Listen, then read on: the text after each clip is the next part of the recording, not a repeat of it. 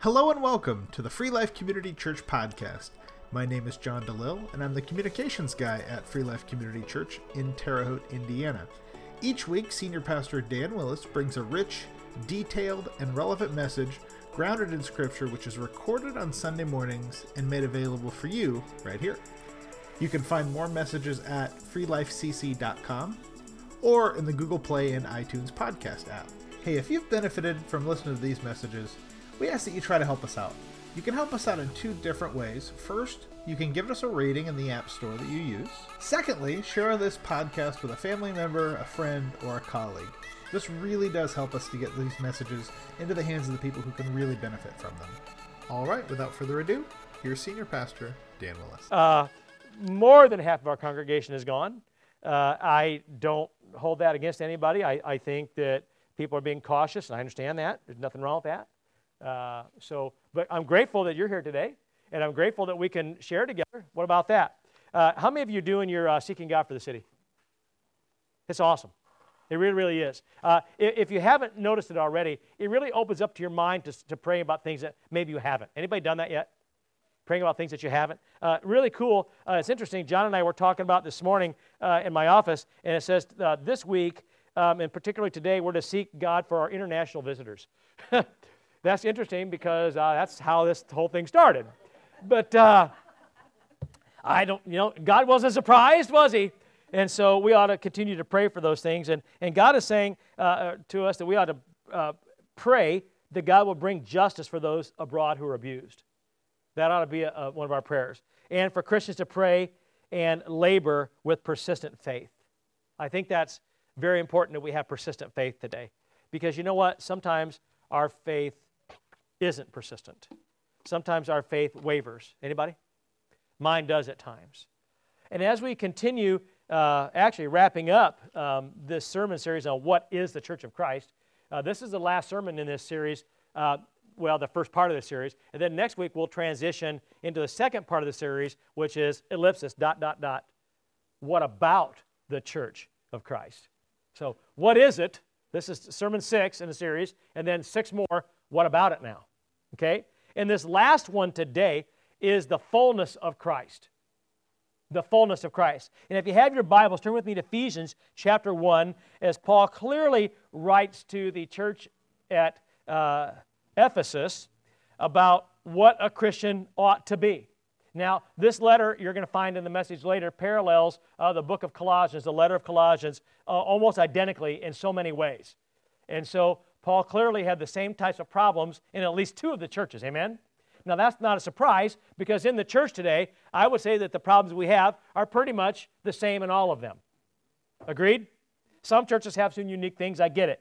But most of our problems are that people aren't people of faith, or we believe wrong doctrine, or we're not in the Word like we ought to be. Agreed? These are the problems that face the church. And that was the same problems that was facing the church at Ephesus and Colossus and all the other places that Paul wrote to.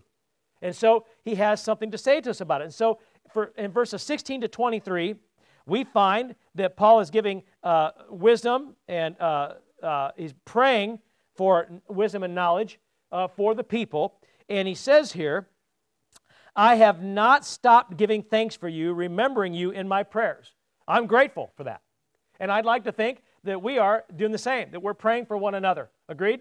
And that we're not ceasing to do that. He says, I'll keep asking God, the God of our Lord Jesus Christ, the glorious Father, may give you the spirit of wisdom and revelation. I pray for that for you every day. How many of you think that's probably true? That your pastor prays for wisdom for our congregation? Only a few of you think that. Well, you better know it. Okay, you better know it. Because I want a church of wise people. Okay? And so I pray for that. And revelation as well. I want God to reveal to us what He wants us to know. Amen? And I'm not one of those people that says, no, God, I can't handle revelation. Talk to the hand. I don't want to know. I'm one of those people that says, lay it on me, God. Who else got to lay it on them? Who's among that group, and be honest, that says, I don't know if I want to lay it on me at all? Yeah, you ain't going to admit it.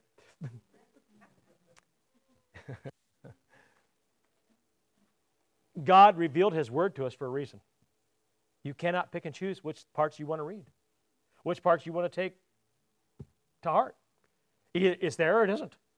And so I don't know how we tell God, I don't know about that one. Right? Now, do we each have particular passages or letters or books that we find, more to our liking? Of course. Sure. But look what he says. The reason he's doing this is so that you may know him better. Do you want to know God better? I want to know God better. He says, I pray also that the eyes of your heart may be enlightened in order that you may know the hope to which he has called you, the riches of his glorious inheritance in the saints, and his incomparably great power for us who believe. That power is like the working of his mighty strength, which he exerted in Christ when he raised him from the dead and seated him at his right hand in the heavenly realms. And I'm trying to get a picture of that in my mind. I'm not sure in my humanness I can really grasp that. Far above all rule and authority, power and dominion, and every title that even could be given, not only in the present age, but also in the one to come. And God placed all things, listen to this, God placed all things under his feet. Yes, he did. Every single thing that hits your brain pan, every single thing you could experience, every single thing you could think about, talk about, look at, hear, taste, feel, smell, whatever. Anything, every single thing, even the things that you can't, have been placed under his authority. Everything. Do you grasp that? All things are under him. And he appointed him to be the head over everything for the church. In other words, Christ is over everything in the church. Now, we might do things in the church that we think we're in control of, and if we are, we got a problem. Because he's in control. It's his church. Not mine, not yours. It's his. And he says that it is, in verse 23, his body. Well, what's his body? The church is. The church is the body of Christ, the fullness of him who fills everything in every way. In other words, what he's saying is, without the church, Christ couldn't fill everything in every way. The church has to be present for that to happen. Because Christ came for who? People. Without people, without a church, nothing to come for. Now, I want you to think about that for a second. Okay. In the book of Ephesians, we find that it's really the Apostle Paul's outline of what the church ought to be. Now, we as people, in our minds, determine what we want the church to be. Have you ever noticed that? We as people determine through the pastor and the board and the people that attend it, this is what our church is going to be like. And do churches differ? Sure they do. Do they have a different flavor? Yes. A different look? Yes. A different sound sometimes? Yes. A different way of doing things? Yes. Different theologies? Yes. That's okay. But Paul is saying, never mind that. Let's look at the things that every church ought to be. If it's a Christian church, these things ought to be there. Right? They are not optional. They are not compromisable. They just must be there. And he says in verse 3, praise be to the God, the Father of our Lord Jesus Christ, who has blessed us in the heavenly realms, verse 23, I'm sorry, with every spiritual blessing in Christ. And that is verse 3, isn't it? Sorry. So, praise be to God, who's blessed us with every spiritual blessing. Now, I want to think about that a minute because it's a bold statement. Because there are people today hearing this message either here or online or later who will say, I don't know that God's blessed me with every spiritual blessing. So we're going to have people who will dispute that. Because to tell you the truth, there are certain things I'd like to be blessed with. Anybody? That maybe I haven't been yet. Or I think I haven't. Right? And I'm probably the blessings I'm going to ask God for tomorrow are different than they are today maybe. Right? I mean, these are, so, and some people say, they've been through a rough time, okay? And they think they're not blessed. In fact, they think, I'm a Christian, I'm still going through this stuff. I thought God was supposed to bless me, so I wouldn't. Well, God never said that. We expect that. We've said it, but God never promised that. And yet, here's the statement from Paul that you've already received every blessing that there is. And I think, even though we want to debate the statement, the Word of God is truth in its entirety. Isn't it? And so if God admonished Paul to put it there and published his manuscript here all together and said, this is the book, this is the manuscript that I want out there for Christians, then I take it at his word. And for those who don't believe that Christ has blessed us with every spiritual blessing, he offers proof in the subsequent chapters. In fact, he even claims that the church is here for God's eternal purposes. See, we're here not for us, but for him. I mean, isn't that really the truth? I mean, I know we don't want to believe that, and most of society won't believe it. They think they're here for themselves, and it shows. Amen? Come on, wake up, kids. Hey, look, I'll put my glasses on, see who's not listening. Okay? All right? So we're not here for us, and we're like, that's not fair. Yes, it is. He's the one that gave you life. He's the one that tells your heart to beat. He's the one, and we learned last week, that you can't even take a breath without him saying so. Huh? So we're here for him. Do you understand that? And when you said I do to Christ, you should really understand it. And if you don't, I'm telling you. Because you're clearly not looking at the Word, because it tells you to. Sometimes I think we don't read our Word. What we do is wait for the preacher to tell us what it says. No, we all need to be in it. Because how would you know if I'm telling the truth or not? Or anybody, for that matter. And how's God going to teach you on a daily basis? Not one of you is listening to my teaching every day.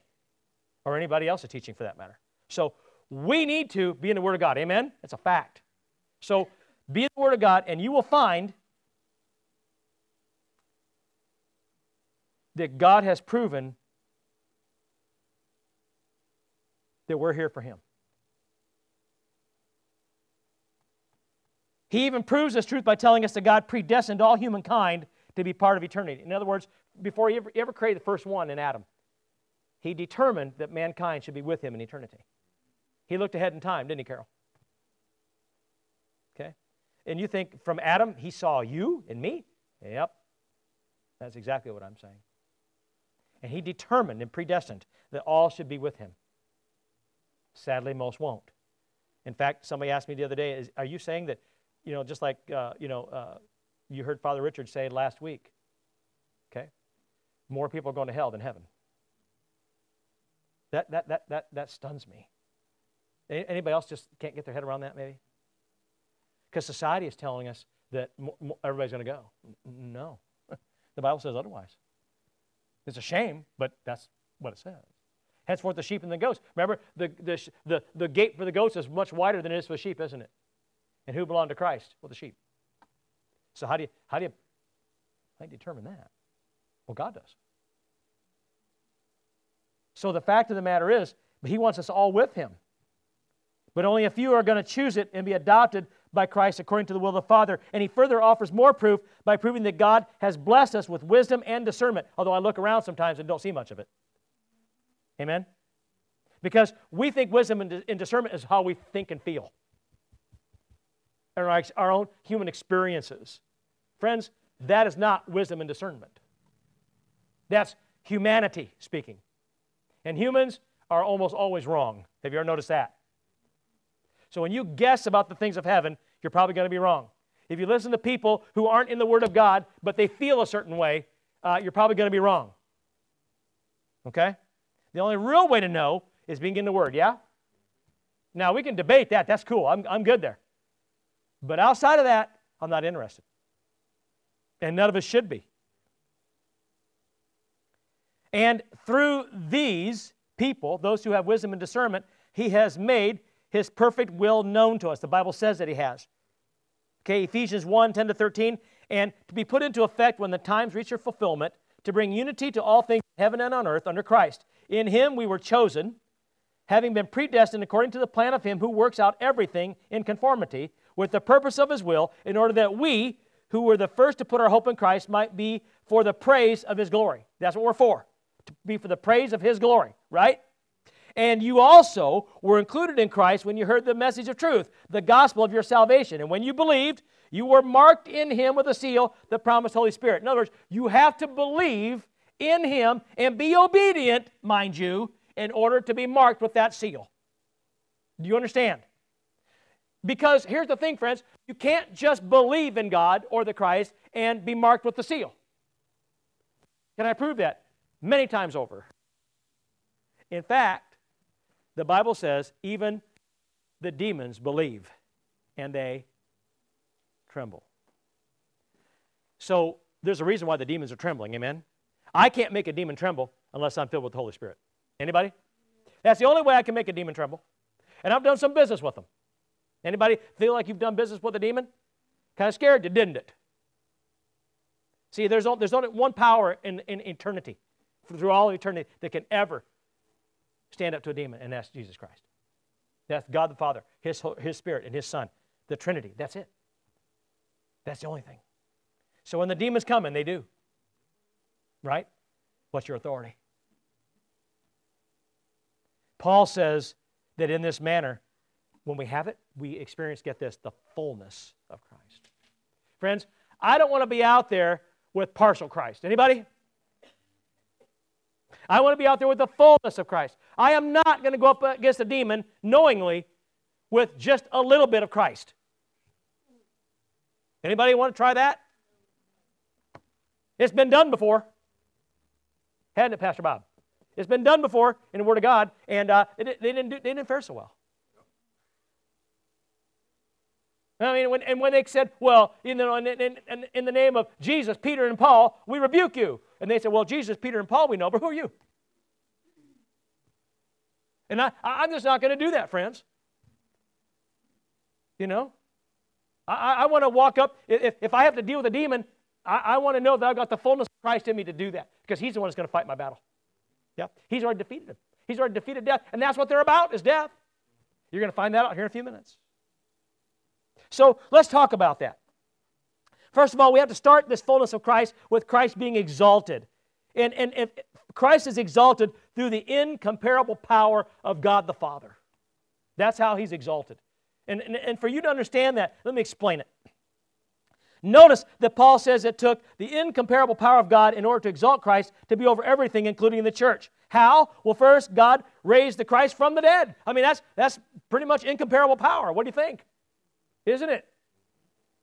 This is huge because it isn't just about coming back to life. It's also taking the body away from Satan.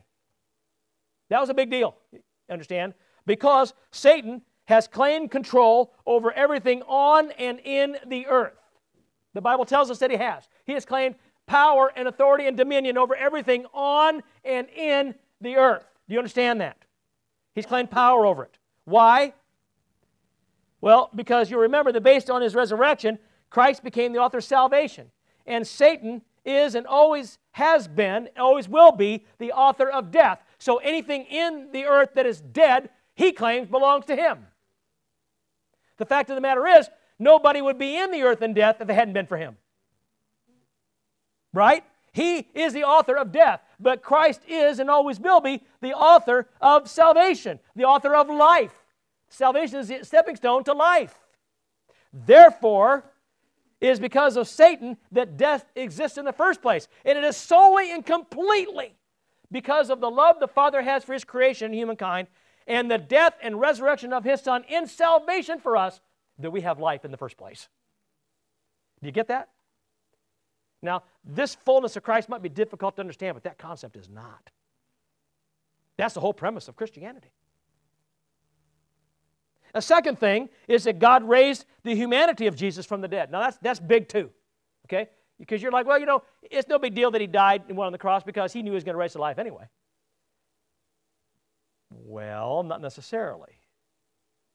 Jesus knew in His humanness He could fail. Have you ever heard that before? Jesus could have said no. He could have failed. You know how I know? That's why Satan was all over Him all the time. But aren't you glad that He didn't? Aren't you delighted that in His humanness He chose to continue to be perfect in God? So that He could be the perfect sacrifice for you and me. God sent His Son, the human portion of Himself, knowing He could fail and allowing Him to do it. They didn't. And that tells me, when I see what Christ did versus what He could have done, it shows me what I can do in Him. Does that make sense to you? It shows you what you can do in Him. And the fact is, this is true because no other human has ever been raised from death to life for eternity before Christ. Now, some went to heaven, but they didn't die. Okay? I can think of two. And some were raised from the dead, but not for eternity. Okay? They all died again. Lazarus died again. Yeah?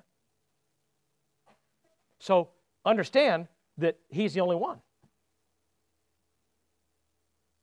And because this is true, Jesus was the only one worthy of this powerful action, and due to the nature of His resurrection, He was seated in the most important place for eternity, and that is at the right hand of the Father, in a place of position of authority and power. And in taking this position, He was seated above every authority and every power, not just for the past, but into the present and well into the future of eternity. No, that's why His name is above all names. That's why there's nothing above Him, never will be. He has given authority, the Bible says so, over everything, not just in the world, but in the church. Over everything. And that leads me to my next point. God made Christ the head of the church. Now, I know we think we are. We think we're the head of the church. You know how I know that? Because we spend an awful lot of time telling the pastor and board members and elders in certain churches what church ought to be like. Tell me we don't. Some of you are giggling and laughing because you know it's true. Everybody's got an opinion. Who in here has an opinion about church? Come on, keep your hands up. Look at your neighbor. If their hand up, get it up. Okay? Because they have an opinion about church, I'm telling you. That's why we come and go, pick and choose. Yeah? If we're upset, we just ain't going to go that day. In fact, we get upset enough times, we might not go back ever again. We'll find another place that's more in liking with what we want. That's how we do church. I'm going to get into that a little bit further in a minute. But see, the Bible says God made Christ the head of the church, and He raised His Son from the dead to establish the church, and He elevated His Son to be the head over the church. Friends, by doing this, God has made it clear that although we humans may have made many churches out there, and we have, right? There's only one head. Many churches, one head. And if Christ isn't at the head of the church, it's not a Christian church. You can call it a church, you can call it anything you want all day. But if He isn't the head of it, then it's not a Christian church. I think I know some that aren't Christian churches. And boy, they get offended when you tell them that. Well, listen, I tell them this is not my opinion. The Bible's opinion. The Bible says that if Christ isn't the head, if you don't believe Jesus Christ is the Son of God, that He raised from the dead, then you're not a Christian church. You can think anything you want all day long. Knock yourself out. But truth is truth, and that's the way it is. In fact, if you don't believe in this in its entirety, and no other manuscript alongside it, guess what? You're not a Christian church. Because the Bible says don't add or subtract to it. Well, that's being a cult. No, I see you're the cult. But see, we're taught today, oh, don't offend people like that. Don't do that. This is eternity we're talking about. You want me not to offend somebody because their feelings might be hurt, but they're going to go to hell? Huh? We would really think that? Yeah, today we would. Today we would. We would rather feel good on earth and spend eternity in hell today. I believe that. Anybody with me here? Anybody think that's possible?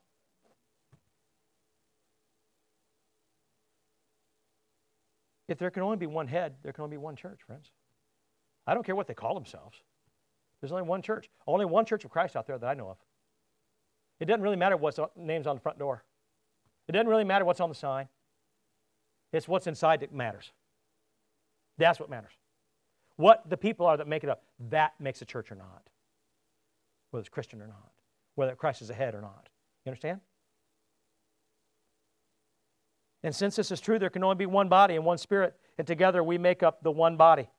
I mean, Ephesians 4 and 1 Corinthians 12 tell us that there's one body and one Spirit, just as you were called to one hope when you were called. As it is, many parts, one body. According to Colossians 1:18, the church is His body, and Christ only built one church, friends. Not several, just one.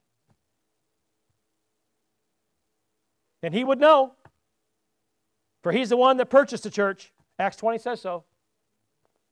And as such, He's the head over all things to the church and within the church. And we better start acting in our church like He's the head of it. Anybody? I think we do a pretty good job here. And I'm gonna give you this challenge. If your pastor ever gets to the point, meaning me, if I ever get to the point where I'm acting like this is my church and not his, you call me on it. I don't just invite you, I'm demanding you. Because you don't need a pastor that thinks it's his or hers. You don't. All of us needs to know who runs the church, yeah? That's it. And friends, because of that, point C, it is and always has been, always will be, His prerogative to say what the church must do and not do. Isn't it up to Christ? Now, a lot of people say they'll do what they want, say what they want, and say, well, Christ told me. We're good at that, aren't we? Anybody? No, nobody in here has ever done it, I'm sure. But I have. I'd like to think it was a long time ago when I was young and not real spiritually diligent. Okay? Now listen, friends, all church problems, and all churches have them. All churches have problems, okay? We don't have very many, right? But we have them. And if they aren't here now, they will be sometime, because Satan's active. Anybody? And he uses people, yeah? So all church problems, all questions, everything has to be solved through Jesus Christ. But unfortunately, many people are unwilling to allow Christ to be completely in control. I know that because I struggle with it myself, right? I'm capable. But He's way more capable than me. Anybody feel that way? Or God's way more capable than you are? Luke 6:46 tells us it's true. And likewise, we're forbidden to alter the word, which incidentally, many do and will. I see people twist the word to use in a manner that to their liking. You know? When people tell me, oh, it's love, grace, and mercy. Yeah, but there's going to be judgment. And you would do well to remember that. Anybody? Yeah.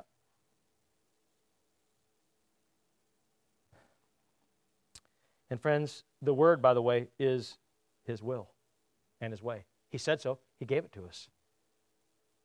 Why? Because the church is His body. And since the church is His body, to be in Christ, my friends, is to be within the body of Christ. In fact, here's the deal. You can't opt out. But today we've been told if you don't like something, opt out. Don't do it. Get out. Well, then, if you opt out of the church and you opted out of heaven. Yes or no? Opt out of the church, you opted out of heaven. Oh, I don't believe that. Well, good. Knock yourself out. Because I won't see you in heaven, I'm sure. And that's not my call, but I'm pretty sure the one who does make the call is going to tell you that. Okay? And if you do opt out, then you don't even belong to Christ at all, because nobody who belonged to Christ would want to opt out. And the fact is, friends, it's only through the church that we have a spiritual connection with Him in the first place. And I know people are going to say, oh, yeah, I don't believe that. Well, it's the truth. And I can prove it's the truth. And the reason is because is the church the bride of Christ? Yes or no? Is the church the bride of Christ? Yes or no? Is the church the bride of Christ? Yes or no? Look around you. Who's not answering? Friends, is the church the bride of Christ? Yeah, it is. Do we know that? Bible say so?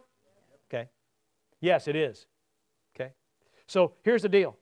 It is, and if you refuse to be part of the church that He purchased and He is not the head, then how can you be part of the bride? The answer is you can't. Right? Either He's the head or you're not His. And if you aren't, then you can't have the spiritual connection to Him. For it's through the ministries of the church and being part of the body that He commanded you to be part of, by the way, okay, that we receive that connection. Remember, Christ gave the gift of the Spirit to the members of the church that He established at Pentecost. Yes or no? Come on, do you know your Bible? Yes or no? Did He establish the church at Pentecost? Yes or no? Yes. Yes, He did. 100%. And therefore, the church is indeed the fullness of Christ until it isn't. The church is the fullness of Christ until it isn't. And we have to do a pretty good evaluation of finding out if we're the church, first of all, and secondly, do we have the fullness of Christ? And you can know. I don't want you to guess at it, and just because people attend here, or because we're part of the bigger church, or because we do good Christian things here, that we have the fullness of Christ. That is not the measure. Okay? It's not the measure. And this is precisely why Paul says that the church is the fullness of Christ that fills everything in every way. And we got to decipher that, see? We got to look at this. And this is not your run-of-the-mill, let's read the Bible, feel good about things. No. This is deeper. This is advanced Bible study. This is really taking the Word apart and letting the Holy Spirit really move on you so you understand the fullness of the church, which means everything in every way. Because we separate our church time with the rest of life. We separate our spirituality with the rest of life. And all of us do it in some manner. Did you know that? We do. And it's easy to do. Okay? And God isn't talking about that. He's talking about His Son being the fullness of the church of which you are part or you're not His. Okay? We already established that. Then it's every way, all the time. Everything in every way. You get it? That, my friends, tells us of the importance of the church. And what does this mean? Well, it means that if Christ and the church are the source of everything, and Christ and the church fill everything, then we should not pursue anything before Christ and the church. Did you hear me? See, I'm just repeating His words. We should not pursue anything before Christ and His church. But we do. Don't we? We are, aren't we? Probably did it this morning. Probably did it yesterday. Probably going to do it this afternoon too. Chances are pretty good we'll do it this week. If Christ fills the church and we want to be filled with Christ, then we're going to have to plug into the church with everything we have, everything we are, everything we think about, everything we do. With every moment, with every strength and every ability that we have, that we possess. But I'm busy this week. I know. But I know. You don't understand my schedule. Don't have to. Because He knows. And He knows whether you're going to plug in or you're not. And He knows what's important to you or it isn't. And He's the one that determines whether you're His or not. Wow. It's not that simple. It's exactly that simple. And Satan knows it too. Anybody here doubt Satan knows it? Anybody think that Satan isn't the best attender of church there is? So, number two, what does the Bible say about fullness? Now, I may not go through all of this because I got a lengthy amount of stuff here. We have the time. I think we do. We don't have the time? Well, the time is when I say this. So, you never complained before. At least not to my face you didn't. But anyway, so, yeah. So, what does the Bible say about fullness? Well, let's look at the book of Colossians. Interestingly, 78 of the 95 verses in Colossians resemble the book of Ephesians. Anybody ever noticed that before? Anybody seen that parallel? I knew Pastor Chris had. And Irvin, I think you and I have talked about that a little bit. I know Billy and I have some. Ephesians and Colossians are very similar. He says things a little bit differently, but the problems were the same, basically. Okay, so 78 of 95 verses resemble. The wording, again, is different, but Paul is clearly giving the same type of message to both churches. Why? Because both churches had the same problems. Okay? In fact, a word study shows that the word fullness is used an equal amount of times in both books. Now, God had to have done that. Anybody? I don't think Paul plagiarized his first letter to the second. I don't think he just, took different names out and sent it. No, I don't think so. You could claim that, but I think you'd be wrong because God wouldn't allow that. Furthermore, the word filled comes from the Greek word pleroma. Pleroma. Say it. Pleroma. Yeah. And basically, it's the same word every time. Pleroma. In Colossians 1:9, Paul prayed, "We continually ask God to fill you with the knowledge of His will through all wisdom and understanding that the Spirit gives." In 1:19, "For God was pleased to have all His fullness dwell within Him."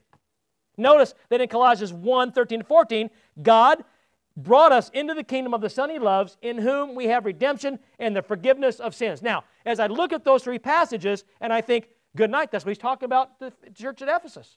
Exact same thing. In fact, this is important because it goes right back to the fullness through the incomparable power of God that we just talked about. Okay?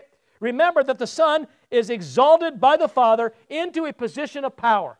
We already established that, correct? Through Him, we not only receive salvation, but we also receive, get this, friends, the maintenance of it. Because is it enough just to get saved? Come on, who thinks it is? If you do, make an appointment, because it's not. I'm glad that God gives me the authority and power through the Son to maintain my salvation. Anybody? Because I struggle every single day with something. Tell me you don't. Huh? So we have to maintain this, you see. Now here's the deal. Nobody in here, and nobody who knows what it is, wants partial salvation. Anybody want partial salvation? That's like partial fullness. That's like going to war with the enemy with only a portion of the weapons that God has available to you. I'm not going to do it. Good night. You won't go on a trip without packing everything you thought you might use. And we sometimes won't even touch some of the things that are in the suitcase. Who's done it? We'll be sure we pack for everything, every scenario, just because. But we'll walk out the street every single day with just part of the weapons that we have. We say we won't, but we do. It's 100% true, friends. And as I thought about that, I thought, okay, nobody wants partial salvation. We say we don't, but we do. Because we're not pursuing the fullness. Remember, go fast forward, or fast backwards a little bit. Remember I said this just a few minutes ago. Right? You know what I'm talking about. We say we don't want partial. But we do. It's easy to be unprepared. Because none of us probably pursues Christ and His church with everything we are. That's a fact. And if you aren't, you're partial. Aren't we? We're partial. I know the truth. We don't like the truth sometimes. I don't. And I don't like to face it when I know I've not done it. When I have failed or I'm wrong about something. But God, here's God telling me, are you pursuing me with all that you are? Are you pursuing your church with all that you are? So I look at this, and you're the church. You're it. I look at these faces and the ones that aren't here today, and I think, okay, am I pursuing these people with everything that I are? Everything that I am? And are you doing the same? I'll bet you we're not. I'll bet you we're limited in our scope. What's your guess? If nothing more, could we be better? I certainly can be better, and I think I do quite a bit.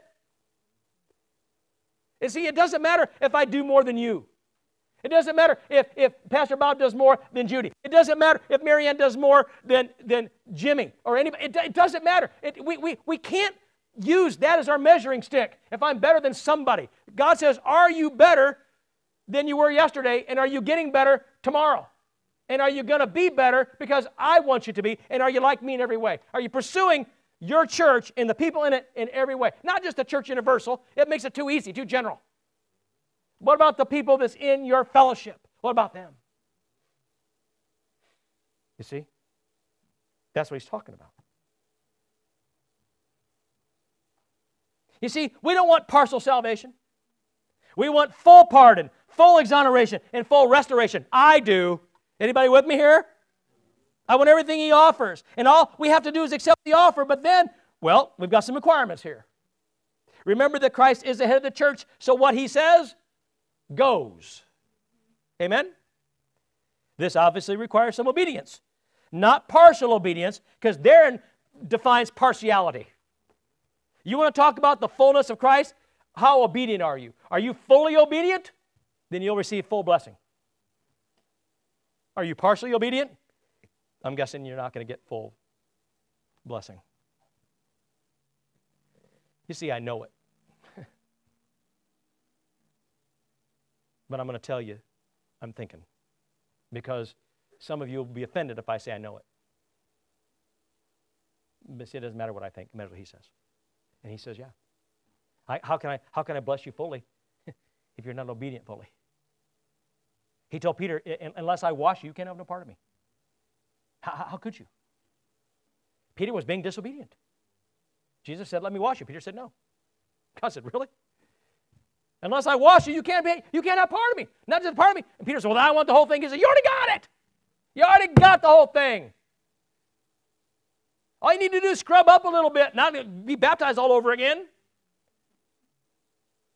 I mean, every time I sinned, I'd have to be diving into the river out here. I almost said the St. Joe, wrong town.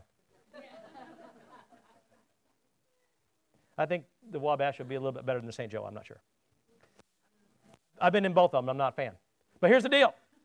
Okay? I don't have to be rebaptized. Because, listen, we had to have baptism all the time around here. Like every day.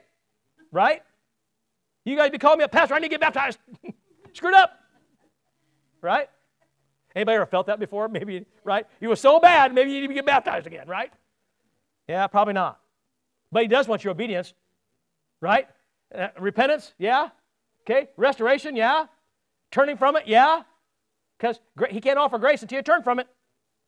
Right? No grace until you turn from it. Forgiveness is one thing, but you have to turn from it or there's no grace. Do you understand? Well, you better. And if you want to argue with me, bring lunch. You'll need it. Better bring dinner too. Okay? Because I'm telling you, friends, we've screwed that up too. Now here's the deal.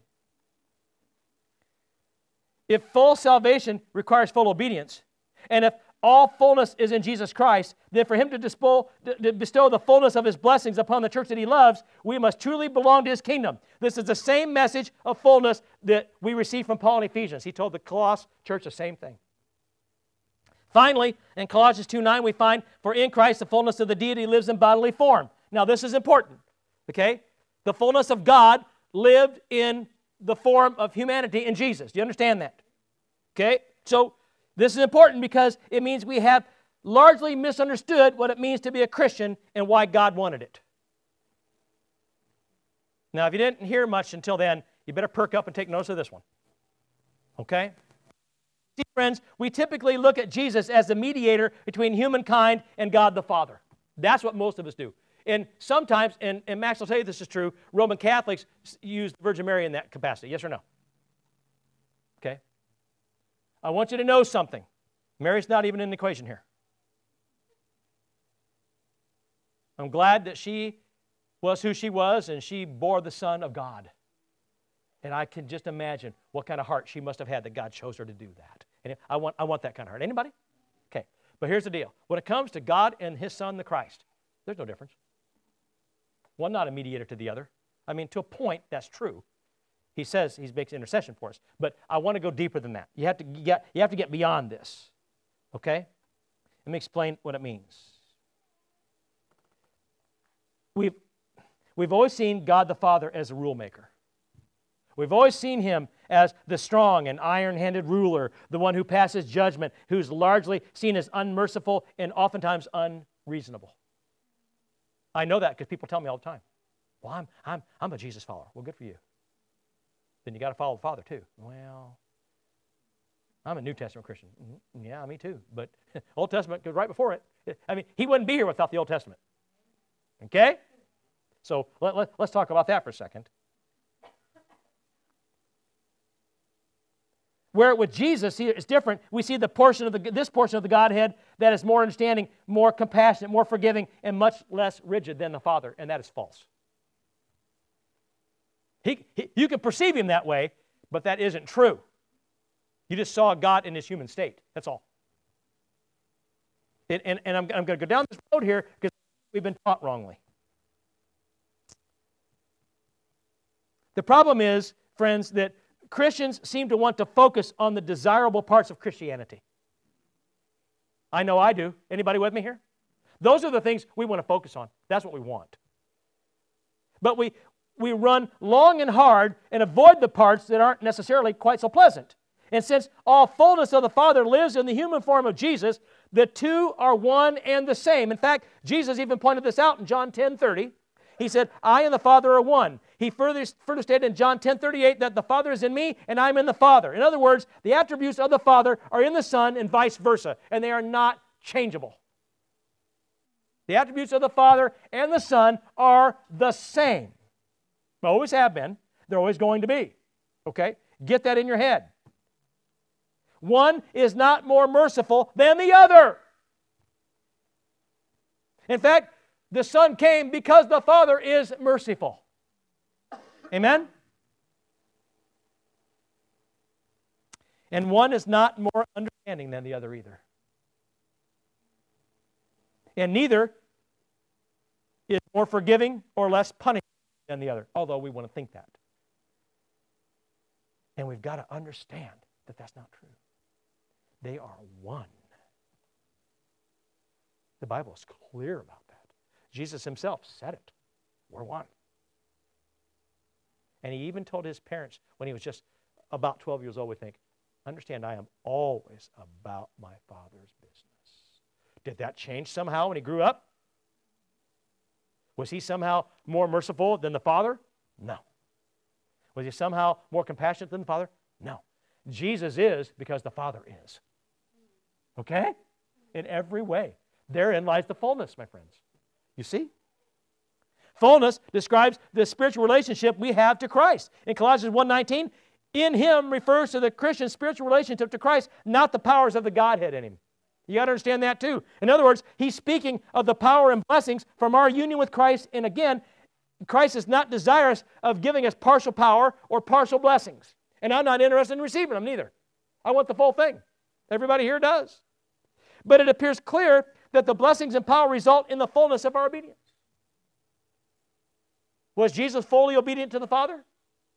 Yeah. Did he want to be? No. But praise God, he did it.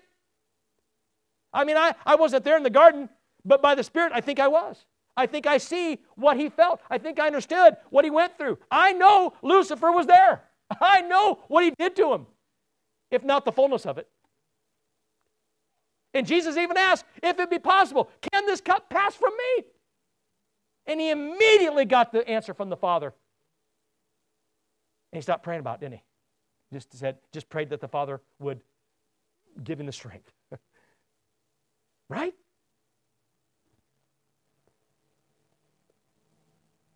See, God can't be powerful within his people if we aren't completely obedient to him. That's the problem.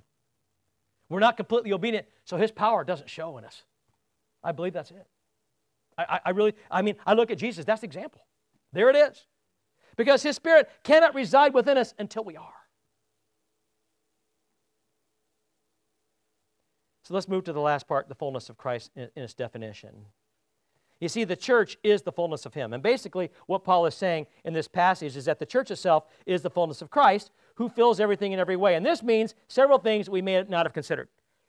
Many people wrongly believe that they can have all the spiritual blessings that God intends for them without actually being part of a church. And I'm telling you, that's false. And you have friends that say, I don't need to go to church. Oh, yes, you do. No, I don't. Yes, you do. Well, I don't care what you think. Your thinking, your feelings do not matter to me, not even this much. Because what you're thinking is heresy, it's wrong, the devil wants you to think that, and you are going to be disobedient by refusing to be compliant to what God has commanded you to do. Real simple. Paul even says it in Hebrew. Well, the writer of Hebrews says it. You know who I think wrote it. Stop, he says, not meeting together as many have. Because he knows. It's required. You can't get what you need without being in a fellowship of people. That's part of it. Secondly, other people believe that they can receive all the spiritual blessings God has intended for them as long as they go to whatever church they want, and this too is false. God does not always give you choices on where you want to go. Because in my mind, in all 3 churches that I have pastored, I have quit that thing 100 times, even this one, when things didn't go well. And I've made a good case for it every time too. And you know what? I could have called a DS somewhere and said, hey, I'm ready to go. Can I go? And they'd have found a church for me. I'm telling you. It's a fact. But I didn't. And when Satan would dangle things at me and say, well, you know, I got this church of 1,000 people up here. How about that one? Be a better benefit package. Be a great retirement too. But you know what I think? The retirement plan that God's already given me is the best one I've ever seen. So what humans or Satan can dangle in front of me doesn't much matter to me anymore. There was a time it probably did. Not anymore. And I want to know what's being dangled in front of you. Huh? What's he dangling in front of you? You see, this is false. You can't just go wherever you want. God calls many of us to specific bodies of people, especially when we become stronger Christians. And although I think it's possible that at the beginning, God allows us a lot of leeway to attend where we feel comfortable or who's invite us. I get that. But remember, God doesn't want us to stay comfortable. We think He does, but He doesn't. God has never allowed me to stay comfortable. Anybody? Because if you're comfortable, you're not growing. That's a fact. And if you're not growing, what are you doing? You really want to be comfortable? Do you really? I bet you don't. Sometimes God calls us to places we don't necessarily want to be. Huh? But of course, we're sure that when things get tough where we are, or if things don't go our way, or if we can't control something, or even if we don't feel like we just don't fit in, that God must be calling us someplace else where we can feel more comfortable. There we are again, right back to square one. There's that comfortable. I personally wouldn't sit under a preacher that made me comfortable all the time. That's me. Sometimes it'd be nice, maybe. Right? Yeah. But I'd rather be challenged so that I know that I'm what I'm supposed to be and I'm getting what I ought to get. Anybody here? Just saying. But again, this too is mostly false, friends, because if God calls you away to somewhere else, it's usually because it's what you want, right? Because we'll tell God, if we want to leave, we're sure God told us, right? Now, sometimes God does call people away. I get that. But see, that brings me to my next point. There's another thing that's true. If God calls specific people to a specific body, when one is missing, then the church is missing the fullness that God intended for it. Because we're not a full body until everybody that belongs here is here. And God's continually building the body, isn't He? Huh? So I wonder, who we're missing? Who does God want to call here that's not here? I want them. I long for them. Yeah? And sometimes that's precisely why we have to stick it out when we're struggling. I've stuck it out when I'm struggling. I've always stuck it out. And I left when I felt God tell me it was time. And both churches were sorry to see me go. But God has spoken. What do you do? And it goes for people too. And you know, I found that Christ adds the saved people to the church. Have you noticed that? In Acts 2 and Ephesians 2, we find that they were praising God and enjoying the favor of all the people, and the Lord added to their number daily those who are being saved. And God raised us up with Christ and seated us with many in the heavenly realms in Christ Jesus. Now notice here that when God's people are praising Him and enjoying one another, well, it becomes rather contagious. And God adds more to that body, I dare say. I don't think God adds people to unhealthy churches. I think He adds them to the healthy ones. Now, people might resist going to a healthy church because they're looking for something different. They're looking for something that is what they're looking for, not what Christ is looking for them.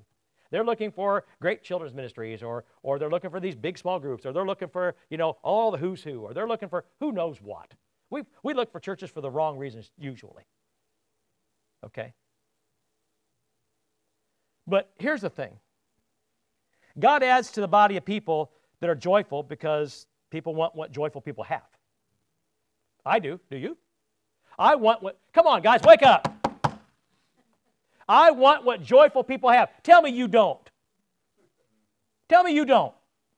Tell me, I think I'm going to go someplace where there's all sorts of backbiting and fighting, and everybody's, oh, that's what I want. Count me in. I unfortunately think there's some people that want that. And if they can't find it, they'll start it. Just saying. But here's the thing. When you love your church, it shows. Huh? When you love your church, it shows. Every single person I talk to that goes to the bridge with Billy Joe Henry loves their church. I haven't found one person that doesn't. And if they don't, they leave it. Right? And he's lost a few. I want people here to love our church so much that they can't wait to tell people about it. And you can't love your church if you're not getting what God wants you to have out of it. Amen? You just can't.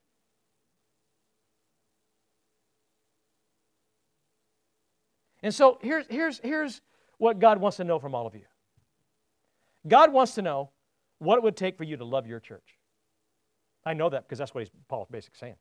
He's asking the Colossian church that. He's asking the church at Ephesus that. He's asking the church at Free Life that. He wants to know what God would have to do. What would God have to do to make you love your church?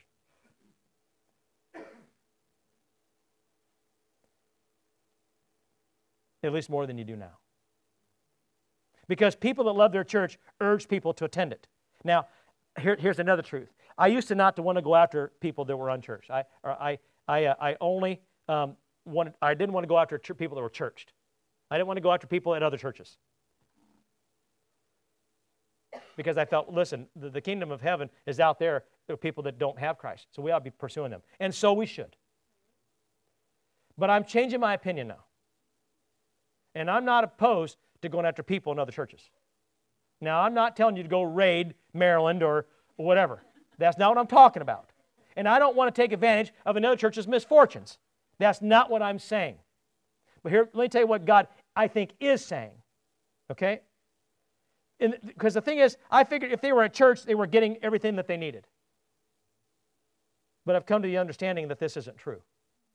There are people in churches that are lost. They don't know why they're there. In fact, they don't even like it. And sometimes they go because family always goes there, or they've always been there, or their friends go there, or who knows what. And they're afraid to change something new. It happens. And usually we change churches when something bad went down.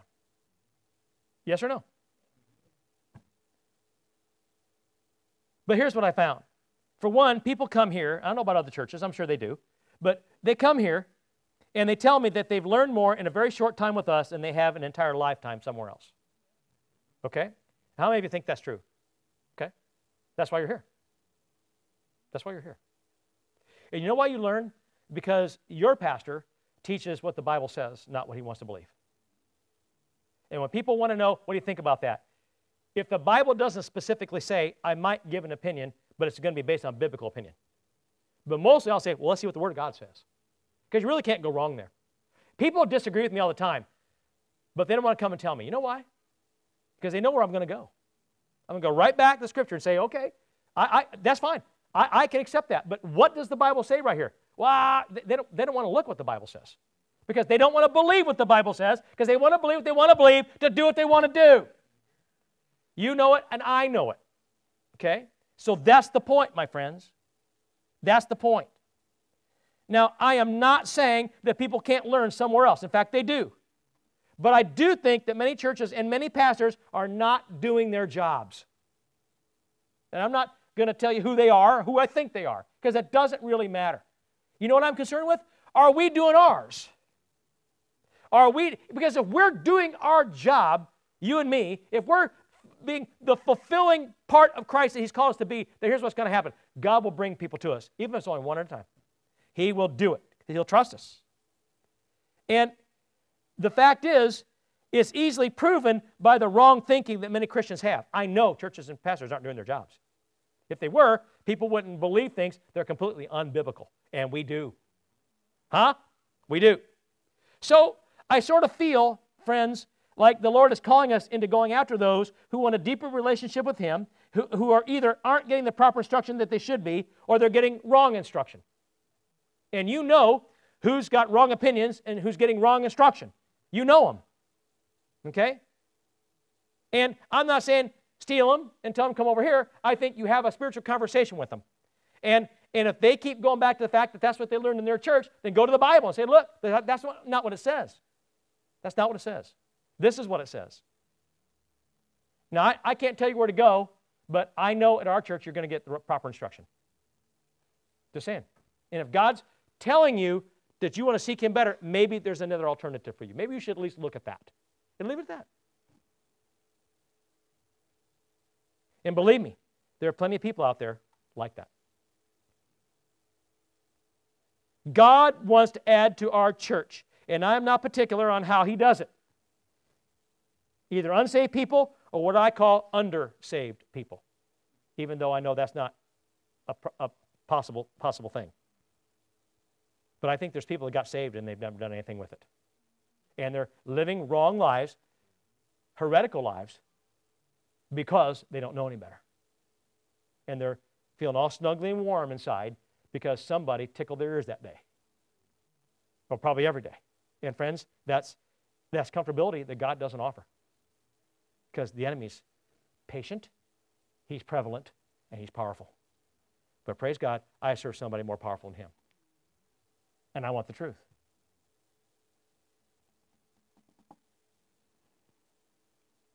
Lastly, fullness is completeness. You see, there's this other aspect to the fullness of Christ. Paul says, filled to the full measure. He's basically saying complete, when you can't get any more full. So listen to his words. Ephesians 3:19. That you may be filled to the measure of all the fullness of God. So I began to think about that, and I want to ask the question, how many of you believe that you've had enough of God? Have you thought about that? Who says, oh, thanks, Pastor Bob, I've had plenty. I've got enough. Well, you'd be foolish if you said it. Then why are you acting like it? Right? This isn't the buffet where you probably ought to stop. Okay? Right? Who knows at times they should have stopped at the buffet, but they looked over at the buffet and said, maybe I got just a little bit more room. Who's done it? Come on. Come on, friends. Oh, come on. And if you didn't see the buffet, you saw the ice cream machine or you saw the dessert place. And I know we're almost done. Don't worry. So, right? You somehow find a way. You can be full and push your chair back and say, I'm finished. And then somebody comes out with the dessert platter and you're like, well, maybe not. Give me a minute or two. Let me run to the bathroom fast. Come on. Right? Okay. God is basically saying He wants it to be complete where you can't get any more full. Listen to His words in Ephesians, what He said. And I began to think about that. So, does that mean that you're more than full spiritually? Yeah. That's what He says. And friends, I know I'm not. I am not as full as I need to be. I'm not as full as I want to be. Anybody?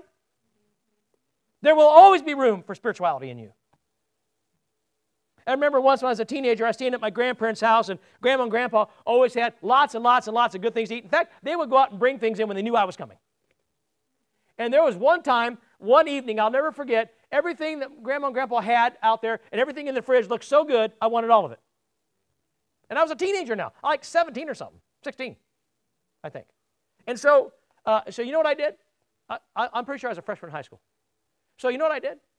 This is what I did. I ate everything they had, and then I started looking for more. And I literally gorged myself to the point that I was so full, I was sick. And I sat on the couch, Grandma on the front porch, and Grandpa was sitting there watching TV with me, and I kind of reclined on the couch. I couldn't sit in the couch. I couldn't lay down because I felt like I would literally burst. My stomach was so bloated that I just knew I was going to have a medical procedure. That actually happened. Don't shake your head. I didn't know you then. And so here's the deal. So here's the deal, right? So I laid there kind of reclined, and I'm thinking, oh, God, please, please, please. Digestion, work. I was that full. And do you know, an hour later, what did I do? I think I can have a snack. Dummy! Right? I feel at a buffet, I don't go to buffets because if I go to one, I don't feel like I've got my money's worth unless I tried everything on it. Who else thinks that? Come on. Come on. You got to try it, right? So why do you get big portions of other stuff then, To take little portions and then go back and try things. See, that's where they get you. Don't get me started on that. But that's where they get you, okay? Now, there are some people, that they're going to lose money on. I guarantee you serve crab and it's all you can eat, you're going to lose money on me. Okay? But here's the deal, friends. I looked at this thing spiritually and I thought, oh, okay. Just like the dessert tray, you're full, but they bring it around. You should pick one, right? Right? If I go, my friend George, down at the Saratoga, if everybody's seen their dessert tray, it's pretty amazing, right? So yeah, see, we like to go get coffee and have dessert, right? Yeah. And so Beth and I'll go there sometimes just because we want the coffee and dessert. Yeah. And so, and by the time you leave wherever you were, whether it's home or another restaurant, you've jiggled enough that probably you have a little room now when you get there. The walk-in and the car, And so you get there, and so what do? They bring it out there, and if there's baklava on it, it's a no contest slam dunk, right? Probably the worst thing on there for me, but that's the one I'm going to choose. The cheesecakes are pretty good, right? So this is not a thing for go see George. And what I'm saying to you is this. When they bring that thing around, it's probably a good thing if I just pick one. Now, I'd like all of them, and I wouldn't mind having a sample. Maybe I should tell him, have a sampler platter. But anyway, so just thinking out loud. But, right, you should pick one. But probably nobody in here is going to pick every single thing on there, even though you might want it. So go back another time. And yes, they will eventually have it again.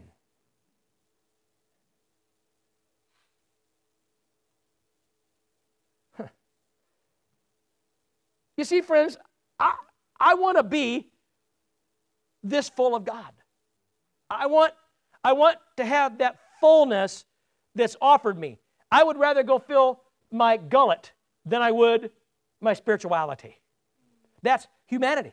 And Satan knows that, and he will taunt you. Remember the dangle. It isn't going to kill you if you don't know if the vanilla bean cheesecake was better than the baklava. I feel your pain. I know. Right? But God said there's more to it than that, isn't there? Isn't there more here? I know it isn't going to be uncomfortable or make me sick if I get more of God. And I don't want God for the wrong reasons either. There's plenty of evidence in the Bible of people that wanted the wrong things from God. They always wanted His power, and they wanted other attributes, or they wanted His protection and things like that. Sure, I want those things. Sure, you want those things. We should want those things, and God wants to give them. But God has promised to bestow them if we're obedient. If we're obedient. And so I want all the spiritual blessings that God wants to give me because I know that if I'm receiving those, then I'm going to get all the spiritual gifts necessary for whatever situation I'm in because that's how God works. And some of those things I have all the time, and some of the times He infuses me with it for that moment, just like He does you. Because again, is there anything God can't do? No. Ephesians 4 and Romans 15, so Christ gave Himself gave the apostles, prophets, evangelists, the pastors and teachers to equip His people for works of service so that the body of Christ may be built up until we all reach unity in the faith, in the knowledge of the Son of God, and become mature, attaining to the whole measure of the fullness of Christ. I know that when I come to you, I will come in the full measure of the blessing of Christ. This is Paul. Now listen. As our worship team comes, God is saying to us through Paul that He wants to build us up in the knowledge and the spiritual understanding, and that we can't and won't have unity together until that happens. And we won't receive this kind of fullness until all of us reach that place. Which means that we really can't get to the place we all want to be until our slowest member catches up to us. You understand that? You can only go as far and as fast as your slowest member. And I don't want to leave anybody behind.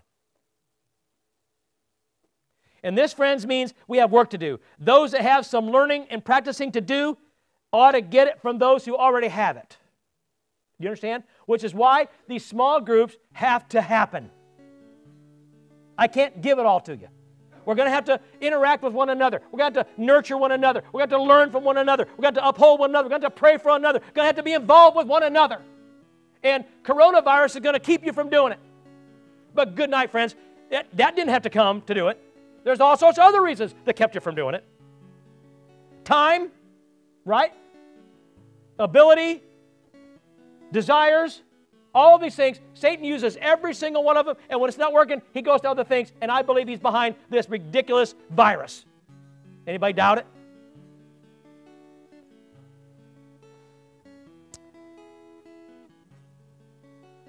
God expects this from us, friends. And I think in a church this size, it's much easier to attain this fullness in Christ than it is in a much larger church. I'm grateful that we're not that big. Does that make sense to you? I want to grow, but I'm grateful we're not so big that we don't know each other.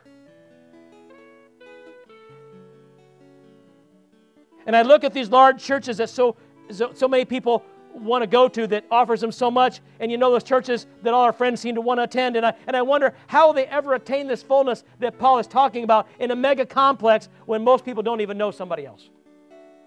Now, nothing against those churches. I'm not against them. Don't hear me say that. And I'm not envious either. But I do want to be the best we can be. I want to be everything we can be. I want the fullness of Christ He wants to offer to us. And to be honest, friends, I know those churches have their place, but in all honesty, I'd rather be here with you. I really would. Or I wouldn't be. Because I want to attain the fullness that God wants to bestow. And so I ask, what about you? What do you want? Do you have the fullness of Christ? I'm guessing that none of us has it to the level that Paul is suggesting. And so then I ask you, what are you willing to do to get it? And I think it's pretty clear what it is and how to get it. The question is, will you? That's the $1 million question. So would you stand with me today? And as we sing today, aren't you grateful that God has led you where you are? The grass does seem to be greener on the other side sometimes, but like you, I found it seldom is. I know what God wants to do here. I don't think it's an accident you were here. And I don't think it's an accident that people can listen to our lesson online today. And this is one they ought to hear. Not because I brought it, but because it's the message that Paul is giving, not just to those churches, but to us, the church of today. And he wants to do amazing things in us. What are you willing to do to get it? Because God wants to break every chain that Satan is locking you up with right now. He just does. So let's ask him.